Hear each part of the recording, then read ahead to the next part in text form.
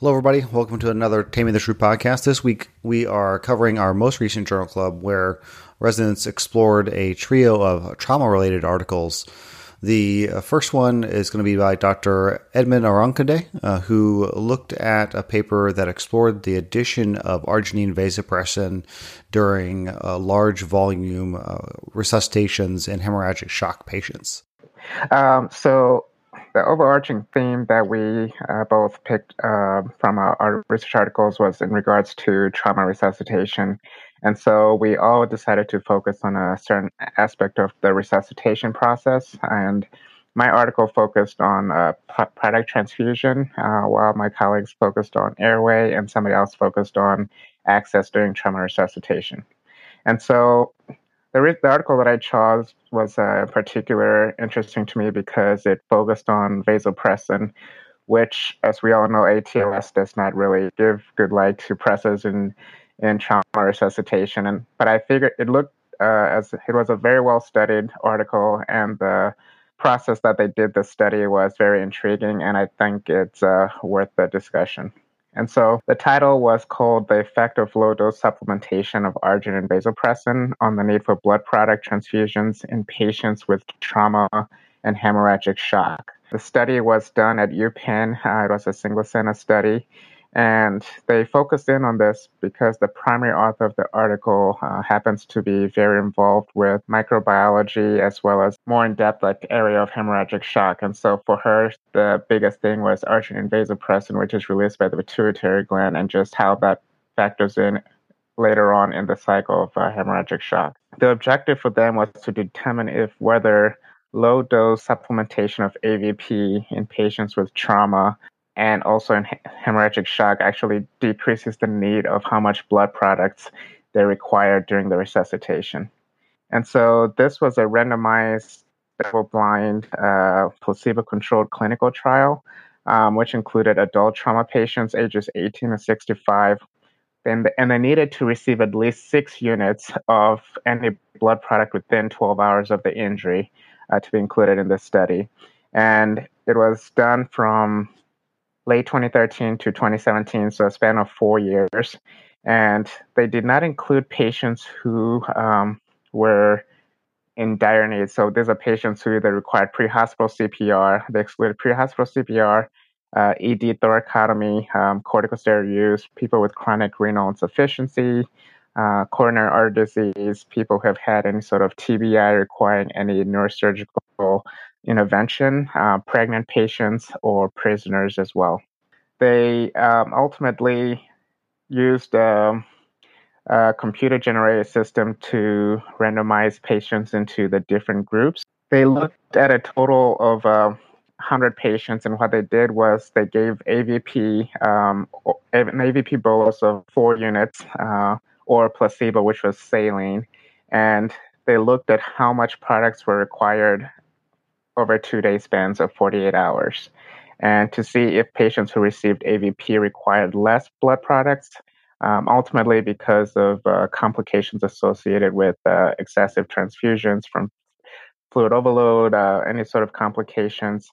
And while their primary focus was on just how much blood units were required in patients who received AVP, they also looked at some secondary outcomes such as morbidity, mortality, complications associated from increased blood transfusions. They were about over 3,000 trauma activations over that 4-year span, and using all the inclusion-exclusion criteria, came down to 100 patients that were allocated in the control group and the experimental group. What they found out overall was that the patients who ended up getting included in the study required at least about a liter less of blood products than patients who did not have AVP. And so they did find out that the primary outcome from their studies actually, they used the absolute standardized difference and to reduce the amount of false positives. So they tried to make sure that their type 1 errors were reduced, and they actually had statistically significant results in regards to how many patients actually required less blood products. They did not power for their secondary complications, and this was so that they would still keep the integrity of the study and not necessarily lose those initial studies. So unfortunately, by not doing this, they ended up not having statistically significant results in regards to things such as ARDS or patients who ended up having any sort of like mortality, morbidity. There was no significant difference between the groups because they did not power for this.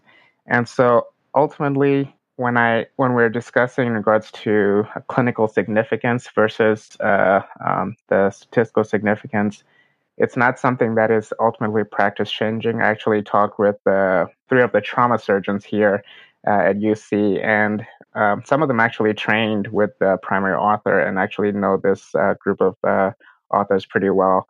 But they mentioned that, and the authors also mentioned that ultimately we need a few more studies to actually be able to generalize this to more than just one institution. And then it would be nice to have a study that actually looks at mortality and morbidity to see if there's actually any benefit in this, because right now all it pretty much shows is that you get less blood products, but ultimately there's no patient outcomes that seem to be benefited from this particular study. All right. Thanks to Dr. Arankine for that recap of that article. It's a very interesting topic to explore, honestly. I think that when we look at even large volume resuscitations in septic patients and patients that are generally quite hypovolemic, we are potentially finding that adding on a element of vasopressors earlier in their resuscitation may help with sparing some of the fluids, and in this situation certainly seem to have led the sparing of blood product resuscitation. Now, how much blood you use on a patient, that actually can be a very patient-oriented outcome. It can actually be a very system-oriented outcome as well. Obviously, that's a whole lot less resources that are consumed. It's a lot less risk that the patient is exposed to in terms of the potential for transfusion-related reactions. So it will be interesting to see as the evidence continues to develop in this particular area, whether or not this is actually sort of a change in our practice that's going to come over the next several years. Up next, we're going to be looking at varying airway techniques in the trauma patient, and we're going to be led through that discussion by Dr. Kate Connolly. I chose to focus on airway management for my article, and my article was titled "A Comparison of Video Laryngoscopy to Direct Laryngoscopy for the Emergency Intubation of Trauma Patients." And this was of particular interest to me because here at the University of Cincinnati, over the past couple of years, we have had a trend toward moving towards video laryngoscopy for all trauma intubations. And I was curious to see if there was any evidence that actually supported this practice. So if we take a quick minute to break this down in our PICO framework, the question that was asked here was, among trauma patients requiring emergency intubation, is video laryngoscopy compared to direct laryngoscopy associated with a higher rate of successful intubation with the first device used? This study was done at the University of Arizona, which is a level 1 trauma center. And I particularly like the fact that their trauma activations are staffed similarly to the way ours are at University of Cincinnati. They are staffed with EM attendings in residence as well as trauma attendings in residence. And the intubations are performed primarily by EM residents with EM attending supervision. In this paper, the majority of the intubations were done by PGY3 residents, followed by PGY2s, then PGY1s. In terms of methods, the data was collected prospectively on all trauma intubations over a 3.5-year period from January of 2008 to June of 2011. The intubation method, which is RSI versus sedation only versus no medication assistance, was at the discretion of the EM attending, as well as the device used, and the decision to switch devices if the initial attempt failed. They had multiple options for both DL and BL intubations. They had Mac, Miller, and Grandview blades available for DL, and for VL, they had 3 different GlideScope options as well as a CMAC platform with multiple blades available for each.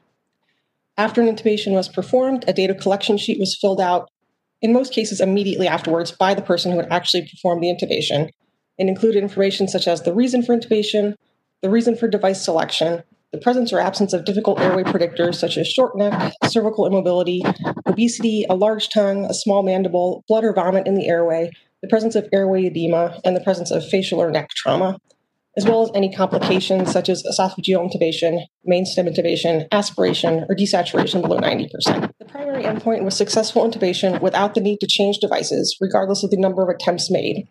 And the secondary endpoints were first pass success, Cormack-Lehane grade view obtained, complications, and if the first attempt failed, the reason for that failure. Attempts were defined as insertion of a laryngoscope into the patient's mouth. First pass success was defined as intubation with one blade insertion, and overall success was defined as success with the first device chosen, regardless of number of attempts. So in terms of their results, a total of 709 patients were enrolled. 45% of these patients were intubated with DL, 55% with VL. There was no difference in patient age, gender, mechanism, indication for intubation, or experience of the intubator based on PGY year. VL patients were more severely injured in that they had a higher ISS score, they had more predictors of difficult airway, and they were more often in C-spine precautions. There was a significant difference in the reason for device selection. DL was chosen due to a standard airway 95% of the time, 4% of the time for a difficult airway, and 1% of the time for educational purposes. VL was chosen in 20% of standard airways, for a difficult airway 64% of the time, and for educational purposes 16% of the time. There was no difference in first pass success. VL was successful 76% of the time versus DL 71% of the time, or in the number of attempts, 1.3 for VL and 1.5 for DL on average. The rate of overall success was higher for VL at 88% versus 83% for DL, and that was success without changing devices. And success in patients who were in C-spine immobilization was also higher for VL at 87 versus 80%. There was no significant difference in the success rates with other difficult airway predictors. Overall, a better view was achieved with VL than with DL. And in cases where the initial intubation failed, DL failure was most often due to inability to visualize the cords, whereas VL was due to inability to direct the ET tube through the cords. When the initial device failed and DL was used as the second choice, it was successful 95% of the time, where VL was successful as the second choice 86% of the time. Bougies were used as an adjunct relatively infrequently in both groups, 2.5% of the time with DL and 0.5% of the time with VL. There was no significant difference in the complications between groups, though there were trends toward more common esophageal intubations and right mainstem intubations with DL, and trends towards more aspiration and desaturations with VL. In the multivariate analysis for failure, where they controlled for gender, the presence of shock, heterofacial injuries, difficult airway predictors, and experience of the intubator, a short mandible had the highest odds ratio for failure at 5.9, blood in the airway had an odds ratio of 2.6, and DL versus VL had an odds ratio of 1.8, and that was statistically significant. Based on all this, the overall conclusions of the authors was that VL was associated with a higher overall success rate than DL, and that VL should be the preferred method of intubation in immobilized patients. So my thoughts on this, going back to their methods section, first of all, I think that this was obviously not a randomized trial. The EM attending had discretion to choose what type of intubation was used and whether or not to switch devices if the initial intubation attempt failed. I think this was probably a pretty practical way to enroll a lot of patients, and they did have a good number of patients enrolled because it likely required minimal practice changes on their part. However, the fact that it wasn't randomized meant that VL was chosen for difficult airway patients 64% of the time, whereas DL was chosen 4% of the time for difficult airway patients. So we really weren't comparing VL to DL for trauma patients. We were comparing VL in difficult airway patients to DL in standard airway patients, which is maybe not the exact question that we wanted to ask. In terms of their primary endpoint, I'm not sure that successful intubation without the need to change devices is the endpoint that I care about the most. Because I suspect that part of the reason they chose that is because if you successfully intubate a patient with DL on the fourth attempt, that means you probably could have done it successfully on the first attempt because you were able to intubate that patient with that method. But what I really care about when I'm intubating someone is, can I intubate them successfully on the first attempt without causing them harm? And I'm going to throw back to the metric that has kind of been coined here by Dr. Bill Hinckley in Cincinnati about DASH1A, definitive airway sans hypoxia or hypotension on the first attempt. And that is the endpoint that I really care about, and that was not captured in this study. As stated, overall success is not equivalent to DASH1A success. Overall success also isn't a terribly patient-centered outcome. If you are able to intubate that patient on the fifth attempt with the method that you chose, does that correlate to morbidity or mortality for that patient? That's not captured here. There was a relatively high rate of desaturation in both groups. I think there's desaturation about 14% of the time in the VL group and 9% of the time in the DL group. There was no mention of what they did in terms of pre-oxygenation or apneic oxygenation. There was no DSI performed. So it would be interesting to know what they were doing in terms of oxygenation and how that would have affected outcomes in the groups. Overall, there was also a very low rate of bougie use. I know here, at least with University of Cincinnati Air Care, we've moved towards bougie on the first attempt every time. And here, at most, they were using bougies 2.5% of the time. This is kind of an older study, so bougies were probably not as popularized at the time this was done, but it would have been interesting to know what the rationale there was for using or not using bougies. And also, I think it would have been interesting to see a breakdown of VL blade or in what type of stylet they were using, whether they were using hyperangulated rigid stylet with the blades. Because again, comparing a standard geometry blade versus a hyperangulated blade, I think would have been a useful outcome to see in this study. I know that there is sometimes the perception that the hyperangulated CMAC blade is always going to be the best option in trauma, whereas sometimes maybe using a MAC 4 or MAC 3 for VL, preserving the option to DL afterwards may be a better option. And none of that, again, was captured in this study. All right. Thank you, Dr. Connolly, for that recap. Obviously, this is a very important topic. Trauma airways can be especially fraught.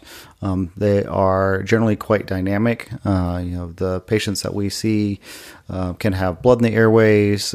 They can be difficult from an anatomic standpoint, either from their pre-existing body habitus or facial structures, or because of facial trauma or limited neck mobility because of cervical spinal immobilization, which makes both getting their airway and studying their airway from an academic standpoint very challenging. And obviously this paper met with some of those challenges in terms of apples to apples comparators of video versus direct laryngoscopy when the patients were actually quite different between the groups. So, all right, next up, we're going to be moving to Dr. Ali Hunt, who's going to talk about access in the trauma patient.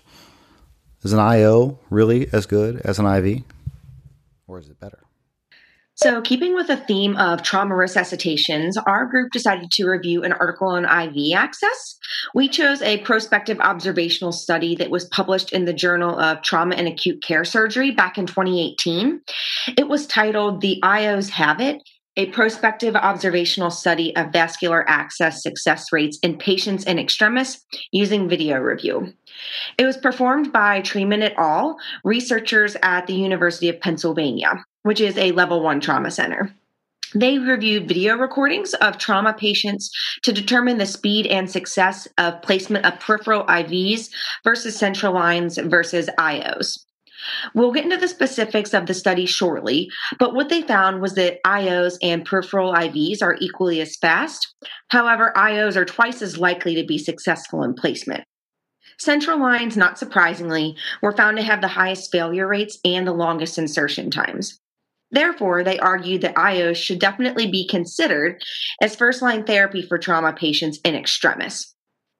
So just to discuss a bit of the background of vascular access in trauma patients, the authors noted that IOs are actually a relatively new method for IV access and have recently become more popular, especially among the civilian populations, but have been used for quite some time in the military setting.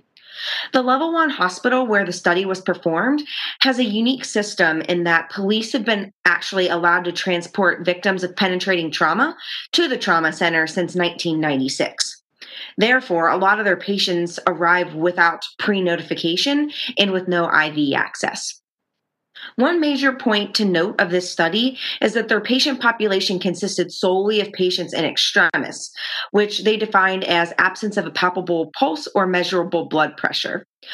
One would argue that this certainly makes it a little bit more difficult to generalize these study results to other patient populations, for example, the more stable trauma patient or even a sick medical patient. So let's move on and discuss a little bit about the methods of the study. They gathered their data by reviewing video recordings of all patients undergoing ED thoracotomy from April 2016 through July of 2017. Our group found it interesting and spent quite a bit of time discussing how they wanted to look at patients in extremis, however, only reviewed thoracotomy cases. We felt that there could be a significant proportion of patients who could be in extremis, as within a palpable pulse or measurable blood pressure, who didn't undergo thoracotomy. Specifically, that brings to mind more of our sick, blunt trauma patients. I think after our discussion, it came to the consensus that this likely was a study that they seemed to have been reviewing resuscitative thoracotomy cases for a number of other issues as well, and thought that this would be another good endpoint to look at. So it was a little bit of adding on additional factors to look at for resuscitative thoracotomy cases. So each video was reviewed by one of 3 reviewers, and they looked at the type of vascular access and the location. Additional variables that they looked at were success rate, which was the primary outcome, and duration of the attempt, which was one of the secondary endpoints. Start time was actually defined as needle insertion. However, our group discussed how it can often take quite a long time, especially in hemorrhagic shock patients, to figure out which vein to attempt a peripheral IV in, which could therefore actually make peripheral IV attempts a little bit longer than IO attempts in that manner. They also recorded patient variables, including demographics, mechanism of injury, and severity of the injury, along with provider variables of discipline, so medic, physician, nurse, and training level, so resident, fellow, or attending. They found that 39 patients met their inclusion criteria. However, one of these patients was excluded because they had already arrived with IV access and no further access was attempted. So in total, they ended up with 38 patients and a total of 145 attempts. The vast majority of patients were African American males with penetrating trauma brought to the hospital by police, all of whom arrived in extremis. There was a mean of 3.8 vascular attempts per patient, and central lines and IOs were most frequently undertaken. For first attempts, peripheral IVs were most common in 54% of patients, followed by IOs in 42%, and then central lines in 5%. Physicians, then nurses, then medics made the most attempts. And of note, IOs were actually attempted by all disciplines, so medics, nurses, and physicians. And our group discussed how this is yet another reason that IOs can be useful and that many providers of different levels of training can place them. Success rates were highest for tibial IOs at 92%, followed by humeral IOs at 83%. And then interestingly, they also noted that intracardiac lines were successful in 75% of cases. However, they only had 4 of these performed. Additionally, it's not something that I feel a lot of us use in our emergency department, so it's not something that the paper focused on quite a lot. Success rates of peripheral IVs was about 43%, and success rates for central lines were 44%, so pretty equivalent among those two. Interestingly, central line success rate didn't differ by site with a p-value of 0.99 or provider type with a p-value of 0.79. We also discussed how we were somewhat surprised by the overall poor success rates for peripheral IV and central line attempts at under 50%.